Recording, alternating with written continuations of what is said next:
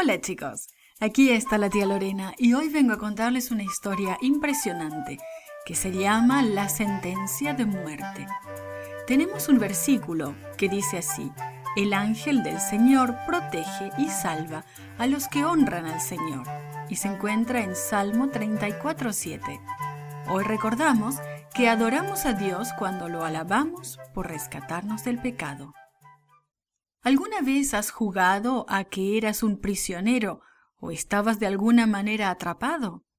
Luego te rescataban o te liberaban. Tú sabes, para los israelitas esto no era un juego. Ellos estaban presos en Egipto, pero Dios trazó un plan para liberarlos. Dios le dio a Moisés un trabajo especial. 9 veces fue ante el faraón y le pidió que dejara ir a los israelitas. Las 9 veces el faraón dijo no. Dios envió terribles plagas sobre la tierra. El agua se convirtió en sangre. Las ranas, los piojos y las moscas cubrieron la tierra. El ganado murió. La gente sufrió con horribles y dolorosas úlceras. Una tormenta de granizo destruyó la mayoría de los cultivos y las langostas se comieron lo que había quedado.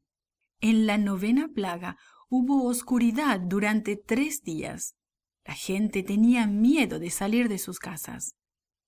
Después de todo eso, el faraón amenazó con matar a Moisés si lo volvía a ver.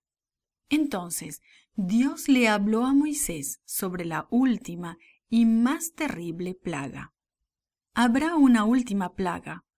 Después de esto el faraón los dejará salir. A la medianoche enviaré al ángel de la muerte a través de Egipto. Todo hijo primogénito morirá. Yo protegeré a mi pueblo si ellos hacen como les mando. Moisés invitó al pueblo a una reunión. Israelitas, vengan y escuchen las instrucciones que Dios nos ha dado. Síganlas cuidadosamente y estarán seguros. Ignórenlas y muchos morirán. Cada familia debe escoger un cordero de 1 año de edad que sea perfecto. Dentro de 4 días, cerca de la puesta del sol, el padre de cada familia matará al cordero. Se recogerá algo de la sangre y esparcirán esta sangre a los lados y en el dintel del marco de la puerta. Después de esto, ninguno deberá salir de la casa hasta la mañana. Dios enviará un ángel de la muerte por toda la tierra de Egipto.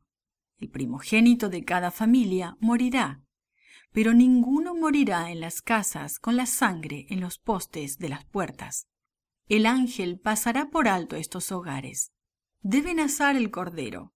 Cómanlo con hierbas amargas y panes sin levadura. Vestidos con su ropa y calzados con sus zapatos mientras comen.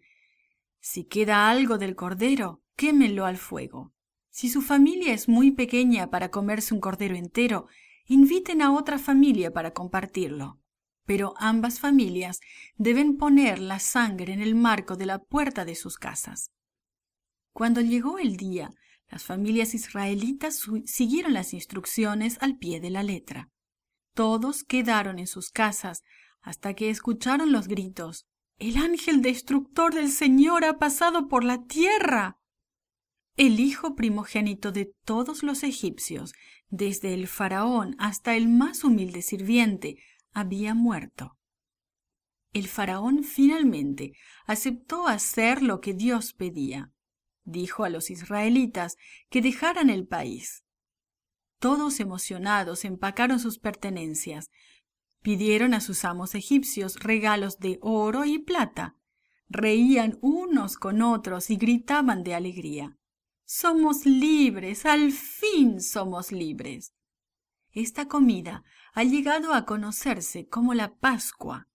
Los israelitas la celebran cada año para recordar cómo Dios los rescató de los egipcios.